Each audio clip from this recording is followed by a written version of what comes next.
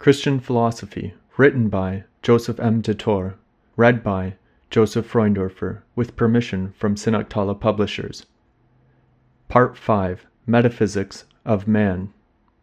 Chapter 25, Introduction. Section A, Recapitulation, Metaphysics as Comprehensive Knowledge. At the beginning of the Church, in order to explain the faith better, the early Christians resorted to philosophy.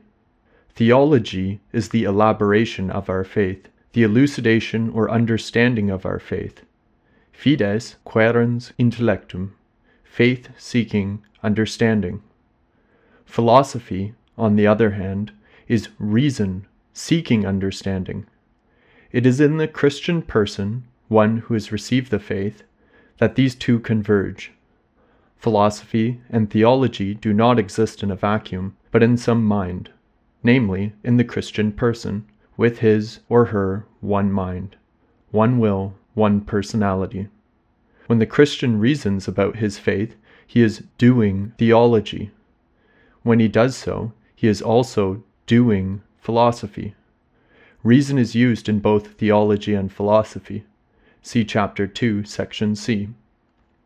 The early Christians received the faith, tried to better understand what it contained, and developed a body of truths about reality which, although philosophical, would not have come about without the faith.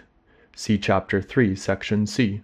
We have seen the importance of studying this Christian philosophy, 1. Because it is like a bridge with non-believers, and 2. Because it is the instrument or handmaid of theology. The study of Christian philosophy begins with the first philosophy. Metaphysics deals with the first questions asked by the intelligence. What is this? What is it for? Where does it come from? It is called first philosophy, not because there are other philosophies after it, but because it surveys, as from a watchtower, the entire field of the pursuit of wisdom. Metaphysics is the philosophical outlook on the entire expanse of reality, and thus we can distinguish between 1. Metaphysics proper, i.e., the study of reality as such, being, and 2. The metaphysical study of specific aspects or portions of reality. See Chapter 8. A useful distinction can be made here between the material object and the formal object of a science, as we did in Chapter 11, Section B, and Chapter 21, Section B. The material object is the subject matter, what the science is about. The formal object is 1. The light of the intelligence in which the material object is studied, or the point view of the intelligence, lumen sub quo, or formal object, quo. And 2. The aspect of the material object considered in that light, formal object, quod. Now, the material object of metaphysics is everything that is real, and the formal object, quod, is the aspect of being as such, see Chapter 7, Section A, while the formal object, quo, is the third degree of elevation above matter, see Chapter 6, Section E. In other words, the metaphysical outlook of the intelligence on reality goes through the prism of being as such. Consequently, in the Metaphysics of Man, we study man not in this or that aspect of humanity, but in the totality and essentiality of the being of man. See Chapter 8, Section A.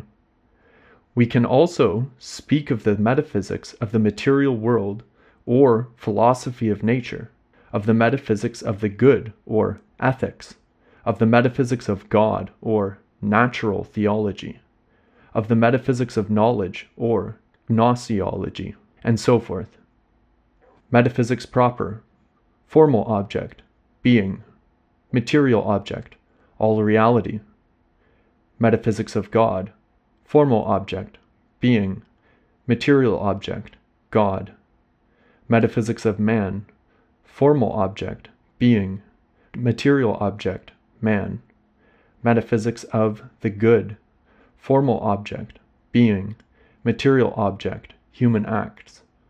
Metaphysics of the material world, formal object, being, material object, material world.